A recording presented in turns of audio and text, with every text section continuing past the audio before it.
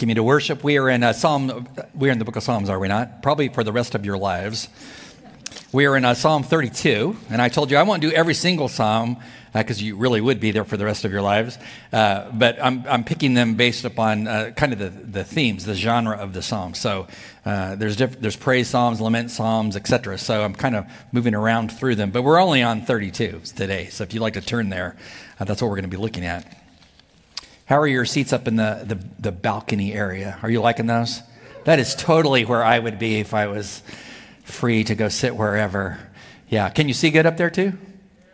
Yes? They're all Pentecostals now, yes. Yeah, good to have you. Psalm 32, great passage, and we're going to spend 2 Sundays looking at it because of the nature of the psalm. Too much here. So let's pray as we go to God's word. Father, we just ask for an anointing of the scriptures today. They are indeed, as David talks about in Psalm 119, light for the path. And we need much light in the world in which we live in. So we pray that the scriptures might shed a little light on how to live a joyous life when there's so much trouble and anxiety about us. And we give you the praise for what will be accomplished to your great glory in Christ's name. Amen. How do you have a joyful life when there's so much dysfunction, upheaval, angst, especially in our country? I mean, how do you have joy in the middle of all of that, especially with the pandemic? It's interesting and how we've had to function so differently. So how do you have joy in the middle of all of that? There's a lot of books you can get on the internet. I went to Amazon.prime, the source of all books. It's amazing how many books I've actually bought there. And so I just typed in how to have a happy life. And so here's just a couple of topics that came up. One of them is by the Dalai Lama, which is it's the book of joy. So I guess if you grab this and start doing the things that he says in the book, you're going to find joy from his perspective. There's another book called In Awe, subtitle, Rediscover Your Childlike Wonder to Unleash Inspiration, Meaning, and Joy. So I guess get back to your childhood. And then you'll be so much happier. I really like the next one. How to be happy. This person's a pragmatist, because what's the subtitle? Or at least less sad. Yeah, I mean, at least they were honest, right? So if you go through and type it in, how to have a joyful life, you're going to get many more books than you could probably read in a lifetime. But when you read the scriptures of how to find joy, it's so different than what these books tell you. Because it's coming from God. And it's going to run counter to what you think. And David is going to write a lot about how to have a joyful life in this psalm in particular. And it's very interesting because when you think about David's life, he had all kinds of issues, didn't he? I mean, he had issues with his family after Bathsheba. He had sexual sin, all the problems that came from that. His children turned against them, total dysfunctionality. He had people in his empire that wanted to undermine his rule and get him fired, removed from his job. Sound familiar? I mean, this stuff's been going on for thousands of years. I mean, all kinds of problems. And so he gave a lot of thought to, how can I have joy in the middle of all of this? Is it possible? Because he says, as a person who follows hard after God, if you know God, the essence of joy, you by definition should be joyous. And so in this psalm, he's going to share with you what he discovered. And I'll show you how countercultural his thinking is by giving you the main idea. So if you walk out of here thinking, hey, what was that guy talking about today? Main idea, I'm going to give it to you right now. So you cannot walk away, not know exactly what David says about finding joy. So notice how countercultural it is when you read what he says about having a blessed, happy life. He's going to tell you that a joyful life, if we can see it, there it is. This comes from some angel in some sphere of heaven that just makes this appear. Joyful living is what? It's wedded to mournful living. Is that a typo? No, that's from Psalm 32. So, joyful living is wedded to mournful living. What do you mean? You're walking around sad all the time, crying all the time? You're just an emotional wreck? No, he's not talking about that. He's talking about a joyful life is a life wedded to mourning over one's personal sin. We are great as a nation, especially now, pointing to everybody else's sin. Even our forefathers. Look at all the sin they did. And no one's pausing to think, but what about me? And so David says, hey, if you want to have a really happy life, a life full of joy despite what's going on in your life, it must be a mournful life that it looks at yourself in a realistic way and is confessional. mournful over the point that, Lord, I've sinned. I need to confess my sin. And when you clean me up, I have joy because my conscience is clean. There's going to be 8 principles that he's going to cover here to develop and unpack his concept of joyful living. And before we get into these, I want to kind of lay the context of who he's speaking to here. He is not speaking primarily to a non-Christian. He's speaking primarily to a Christian, somebody who follows God, who knows God. So we're going to talk about this from a perspective of a shepherd speaking to sheep who follow the good shepherd Jesus. But we want to stop before we do that, because I'd be remiss in my job as a pastor if I didn't. Because if you do not know God by faith, if you're not walking with him, then you for sure do not have joy. Because you don't know the God, you don't have a relationship with the God because you're cut off from him. So we want to just challenge you and what the scriptures say about having a right relationship with God brings total joy to your life, because now all of a sudden when you know God, he's at the center of your life, everything makes sense because your life's related to him. Your work ethic, your ethics, how you raise children, how you love your husband, your wife, your dating life, everything has God as the center. Everything makes sense, plus you're forgiven. Paul talks about this in Romans 5:1, where he's speaking about how a person is saved. What does he say? Therefore, in light of all I said in the last 4 chapters, having been, personally, Paul says, justified by faith, not works. Notice the cause-effect relationship. You have faith in the person and work of Jesus. You automatically have what? Do you see it? Peace. You have shalom. You have peace. Who do you have peace with? God, who is holy. And how do you get it? Notice the preposition. What's the preposition? Through. Who do you get peace through? Through a faith relationship with the Lord Jesus Christ. So I'll just stop and say, before we get into this psalm about believers, he's talking to believers, but we must stop to say to those who don't believe in God, your life won't make sense and have true joy until you have a faith relationship with Jesus, who can only give you peace and give you joy. What he's going to talk about in this passage is not what we would call positional joy. You get that when you get saved and come to Christ. We're talking about practical joy, because your joy is going to fluctuate in your life based upon your response to mourning over your sin. Translated, the more that you mourn over your sin and deal with your sin before God's throne as a believer, the more joy that you will have. So what does he say here in this passage to Christians? We're going to look at 3 things this morning. Number 1, he's going to say joyful living focuses on praise. Praise. I don't know how you're wired. If you're a negative kind of person, this sermon is for you. What did he say? If you want to be joyful, you got to focus on praise. Is the glass half empty to you, or is it half full? Well, I don't know how you're wired, but he says, if you want to have a happy, blessed life, focus on being a person who praises God for what he's done in your life. So what does he say? Number 1, he says, I wrote this. It's a Psalm of David. What kind of psalm is it? It's a contemplation. But it's not just a heavy-duty thinking contemplation. It's the kind of contemplation that leads to praise. Because as you think about what God's done in your life, and you're overcome with that grace he's given you, it leads to praising him. So notice what he says. Who has a blessed life? And just take the word blessed here and put in the word joy. A joyful life, a blessed life. Notice the components. Is one whose transgression is forgiven. 2, is one whose sin is covered. 3, is one with whom the Lord does not impute iniquity. 4, it's a blessed life if there's no deceit in that life between the person in question and God. You're not trying to play games with God. You're authentic, you're transparent. We'll get into that in just a minute. This concept of blessedness in the Hebrew text, which is written in Hebrew because the Old Testament is Hebrew because they were Jews and spoke Hebrew. The very first word here, blessed, is supposed to be a verb, but it's not. Blessed is not a verb. And the reason why it's placed there is because it's totally emphatic. And he places it first in the sentence when he communicates how to have a blessed life by putting it first in the sentence. So like, you ever driven across a really big speed bump, bigger than your car? This happened to me the other day when we were out shopping on Friday. I have a low, S60 black Volvo. It doesn't negotiate speed bumps very well. I didn't quite see one the other day. Do you know what I mean? And you're the car that leaves all the scrape marks on the speed bump, and then you will never forget that speed bump is there, correct? So think of this as a grammatical speed bump where he says, hey, wake up. You want to have a joyful life? How do you have it? Well, let's talk about, you need to pay attention to 4 kinds of sin. Hey, I just thought there was one kind of sin. No, there's a variety. So what does he say? You want to have blessed life? You must be a person whose transgression is what? Forgiven. He says you must be a person whose sin is covered, who does not have iniquity imputed by God to your life, and who has no deceit. Let's look first at moving systematically and progressively through them. He says you have a happy life when your transgression is forgiven. Well, the Hebrew word, pesha. Pesha means open revolt. Open revolt.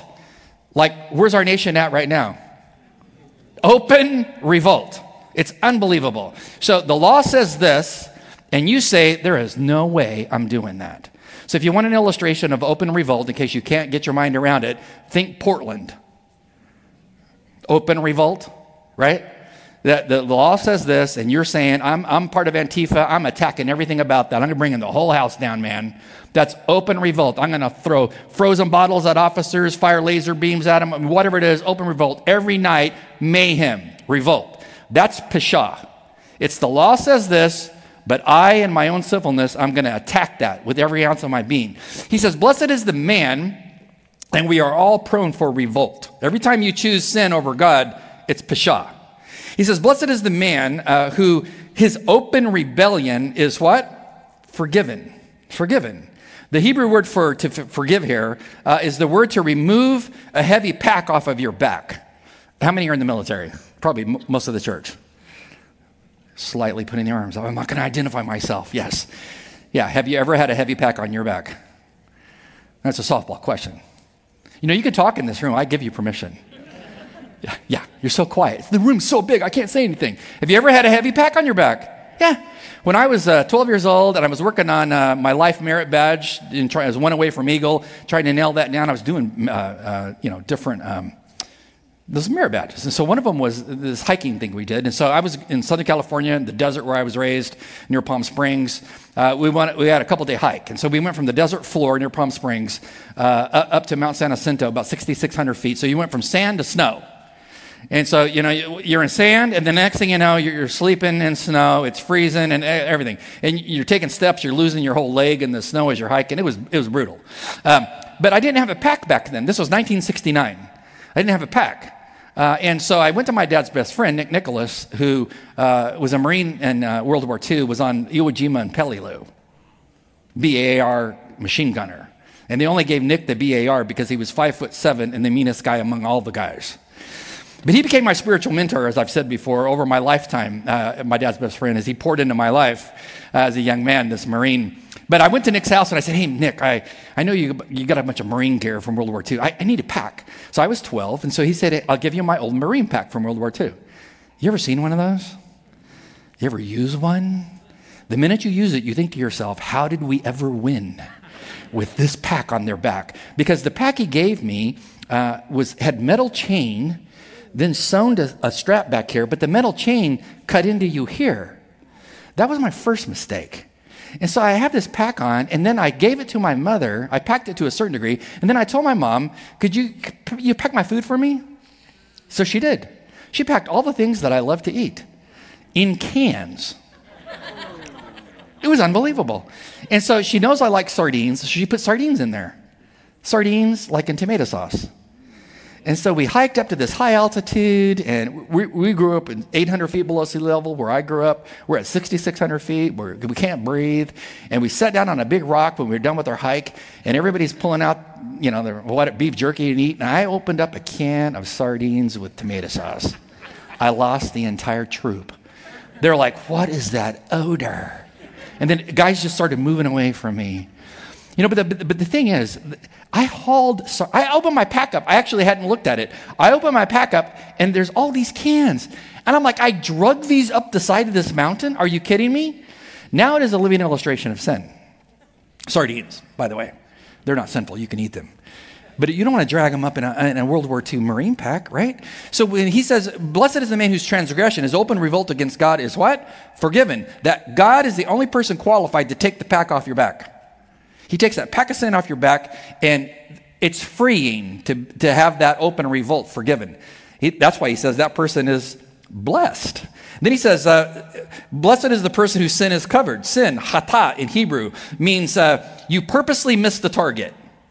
I grew up with my dad as a federal agent. I've been to a zillion gun ranges. I think I've fired every kind of weapon you can imagine. I get the shooting at a target thing. Because when you're shooting at a target 100 yards, 200 yards, however many yards, you're wanting to hit the target, right? The metal plates and stuff. Who wants to fire and purposely miss? And then when they trained me as a sheriff chaplain and at the gun range and all that I went through there, same thing. You're on a firing range, you're wanting to hit the targets. Who's going to aim off the target? Never seen anybody do that. This is what chata means. Blessed is the person who has sin, chata, about them, and it's covered. This type of sin is purposely missing the target. Applied to the spiritual realm, it means God said do X, and you purposely did what? I'm doing Y. And you have all your reasons why you want to do Y. But God said, this is sin, don't do that, and I'm doing it today. He says, blessed is the person who has purposely missed my law, rationalized their sin. You place a bunch of people around you that believe that this which is sin is not really sin, and you feel good about yourself because you're surrounded yourself with those people, and they're causing you to continue to miss my holiness. You're not blessed if you live with those kind of people and act that way. But he says, blessed is the person who has come to me and confessed their chata, their willful departure. I will bless them. Which means if you don't come to God and confess that, you will not find true joy. This is kind of like a confessional booth up here. I don't know, does it look like one? Well, it could be a confessional booth because, see, when I've had my fill in my lifetime of open revolt, pesha, and I've had my opportunities to commit chata, missing the target of God. I told you this years ago, and maybe you're new and you don't know me, so I'll tell you again. Maybe you're older and you forgot. It's okay. So when I was in 6th grade, 1969, they made me the head of the safety team at the entire school. This was a prestigious thing.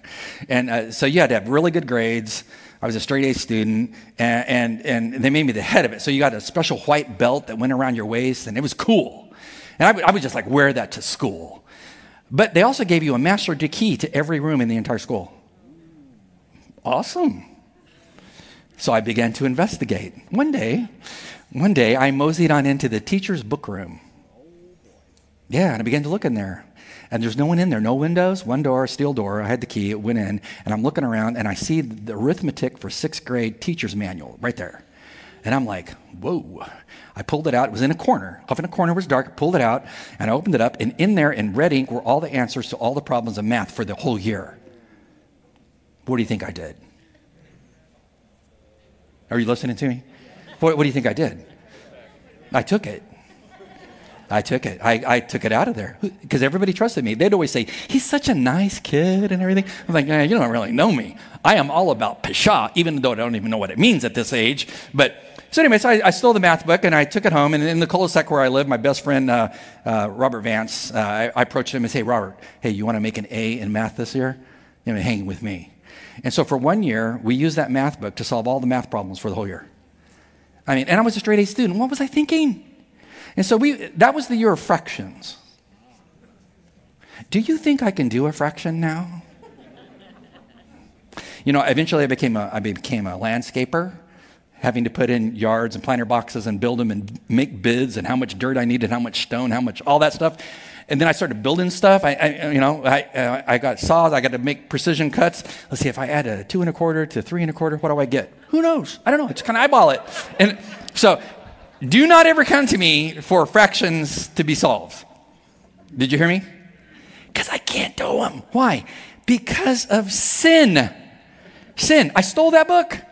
I eventually put it back at the end of the year. But when I got to junior high in 7th grade, they took us in a room, put us at a desk, and they said, before we place you in math in the junior high, we have to take a test to see what you learned about fractions in 6th grade. I'm toast. I took that test. I totally funked that test. They're putting me in remedial math. So I'm just telling you, if you're a young person, do not follow my lead. Okay? Because I understand pesha, revolting sin, and then I understand chata, purposely missing. I was a Christian. I was an only 3-year-old Christian then, but I knew exactly what I was doing. And the point is it haunted me forever. So have you done this? Well, have you done this? Paul says, or David says, if you want to live a blessed life, don't do that kind of sin. And if you do, make sure you step before God and come clean of that sin. So I've now come clean. I feel so much better. Okay? Iniquity. Blessed is the person whose iniquity has not been imputed to him. To iniquity, the Hebrew word, avon is the word, means that which is crooked and twisted. You could do a whole sermon series on this. What does our culture do to what used to be called sin? They twist it. They give it a different meaning. So that's not sinful.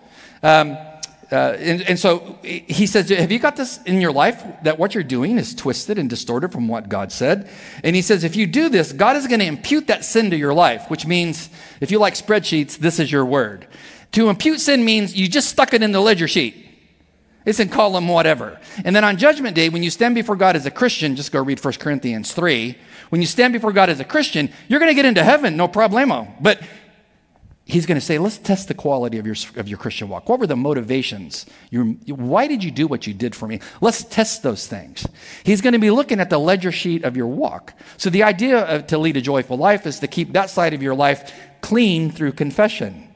He says, if you have iniquity, confess that. He will bless you. And then he says, live a life that has no deceit about it. Meaning that before God, you can stand before God and say, God, I am transparent. I come clean before you. I don't try to hide anything from you. So if you have that kind of thought in your Christian walk that, well, I'm really pretty good, and there's really not much to confess, what should you do?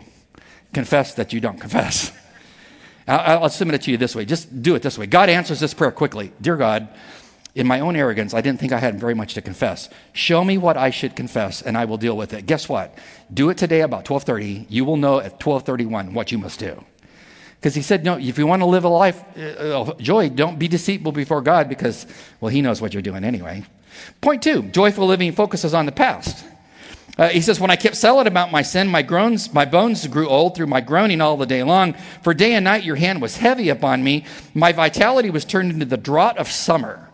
I mean, if you're a young person and you're listening to your parents trying to tell you, well, hey, back when I was young, this is how we did things. And they're trying to give you some moral advice and stuff. And I know I was young before. You tend to listen to your parent and think, well, what do they know? And, they're not living in the world I'm living in. Oh, they know. And no new sin under the sun, the same kind of sin. You should probably listen to him. David says, listen to the past. What was my past? When I sinned and I didn't say anything about it to God, it affected my body. It was like a psychosomatic disorder. The more I was silent, the more my life fell apart. He said, it's almost like my bones hurt. So let's go back to me, 6th grade. What year? 1969. Do you think that whole year was just spiritual bliss for me? No. The whole year, I'm kidding you not. I mean, every night when Robert and I would get together and do our math, it's like, hey man, we can't ace everything all year. So you missed number 2, I'll miss number 4. And then this is what we did all year. It's unbelievable. You find this shocking? Yeah, no, I did it because you've done it, those kinds of things too. So I had no inner peace that whole year. It was like all year, it's like God's doing this to me. Marty, take the book back. No, Lord, not now. There's a big test coming up. I need the book. Marty, take the book back. No. I kept that book. I mean, to my own shame, I kept that book. And then now I'm paying the penalty for it because now I have to work harder. Actually, I had to go out and buy a measure. What do they call them? Tape measure that had stenciled on it all of the fractions. I kid you not. I actually went out and I bought a book a couple years ago on how to do fractions, and I'm working on it at night, a couple years ago. I mean, not just a few years ago, because I can't do them. So this is what sin does to you, doesn't it? You're thinking, I can totally get away with this. It's not going to cost me anything. Oh, yeah, it will. Yeah, it will cost you. And it will haunt you because God will constantly be speaking to you, telling you, you need to repent of that. So David says, learn from my example. Don't sit idly by in sin, because silence regarding your sin is open scandal before the throne of God. He hears it. He sees it. You're not going to fool him. So don't learn the hard way is what David is saying. And when you come before God and you focus on your past and you're not silent, but you're vocal about your sin, God will clean your life up and restore you, and joy will be there. And then lastly, he says joyful living focuses on God's provision, his provision. Well, what is God's provision when we sin? What does he say? I acknowledged my sin to you, my sin, my chata, and my iniquity, my crookedness, that I've not hidden. See, he came out in the open. And I said, I will confess my transgressions to the Lord. How did God respond? Well, you forgave me. You forgave my iniquity. You forgave the iniquity of my sin.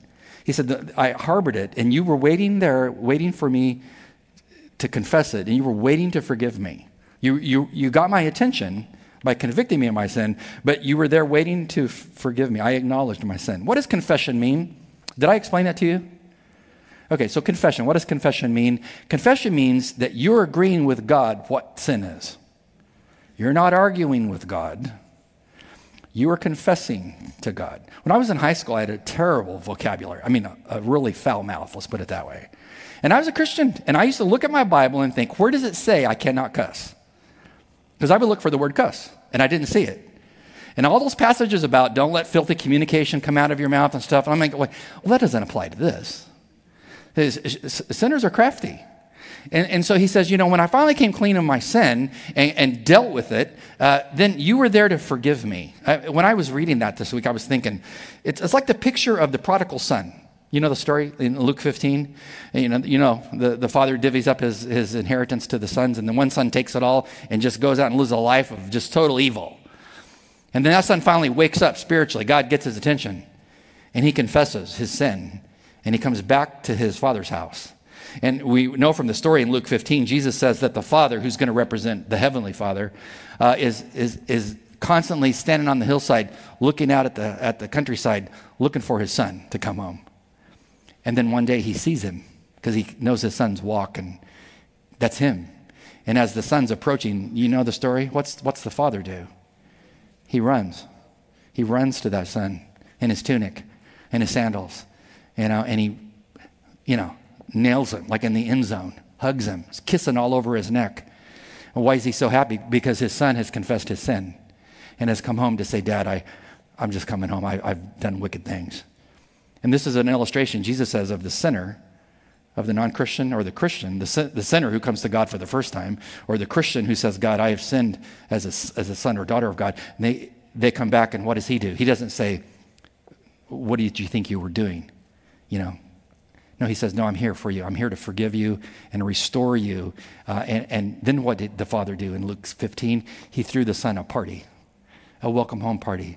I don't know what you've done as a Christian, but I have a hunch you've probably done some of the things we've talked about, the types of sin, the open revolt, the crookedness, the perverse things, those types of things, shaking your fist in God's face, because it's easy to do.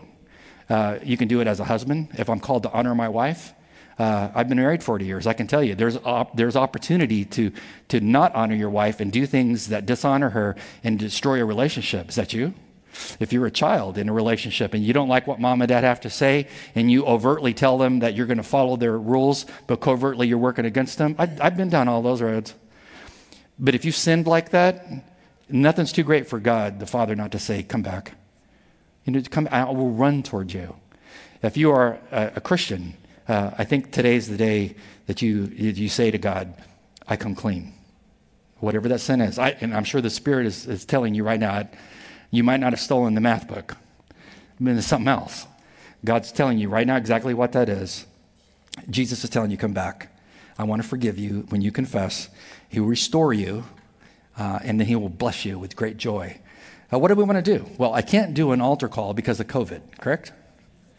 I was going to do that, and then I realized that I can't do that. So what I want you to do is we're going to have Laura come out here, and she's going to sing a song that I love. Play this one on the piano. It's the song, I'm Forgiven, because he was forsaken. I mean, I'm forgiven because Christ hung on a cross.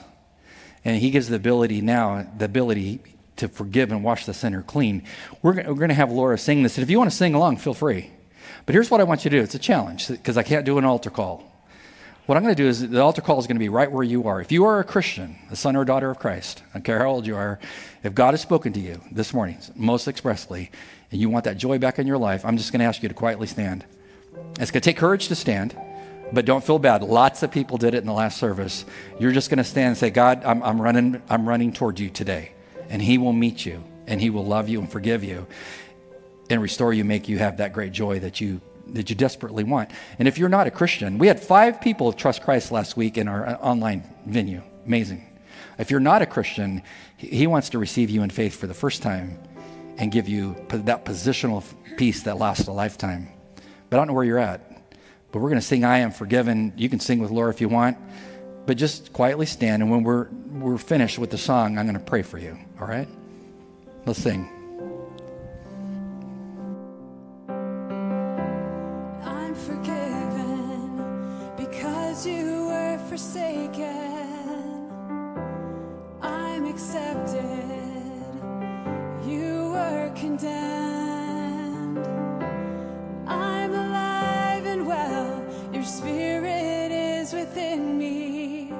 Because you died and rose again.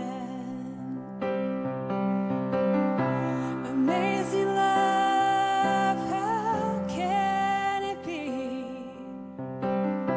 that you, my King, would die for me?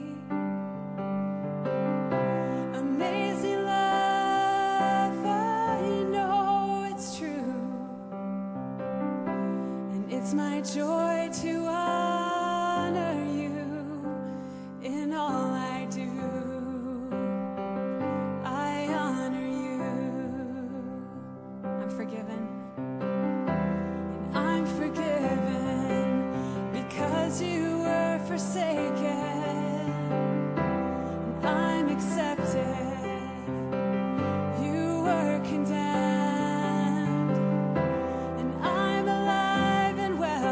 Your spirit is within me because you died and rose again. Amazing love, how can it be that you, my King, would die for me? Amazing love.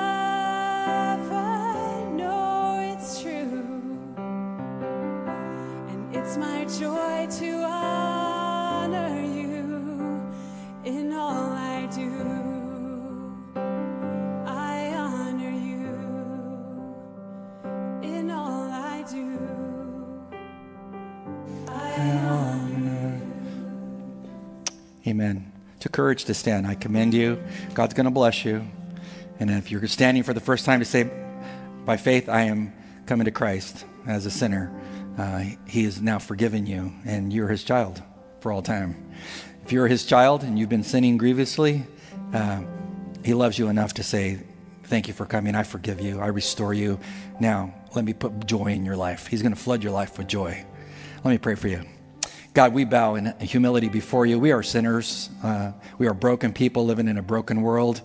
And we thank you for being the kind of God that we see in the prodigal son story. You don't write us off. You're the Father who searches each day for the son, the daughter to return home. And today it's a return home for many people.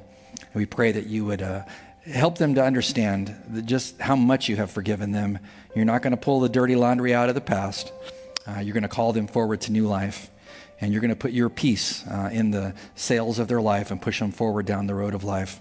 Just thank you for who you are, how great your mercy is toward us. May we live in such a way that our lives are full of the joy that David talks about. In Jesus' name, amen. It's been good to have you in worship, and we pray that you have a really great week. And we will see you next Lord's Day. And may the Lord bless you, and may his face shine upon you. Amen.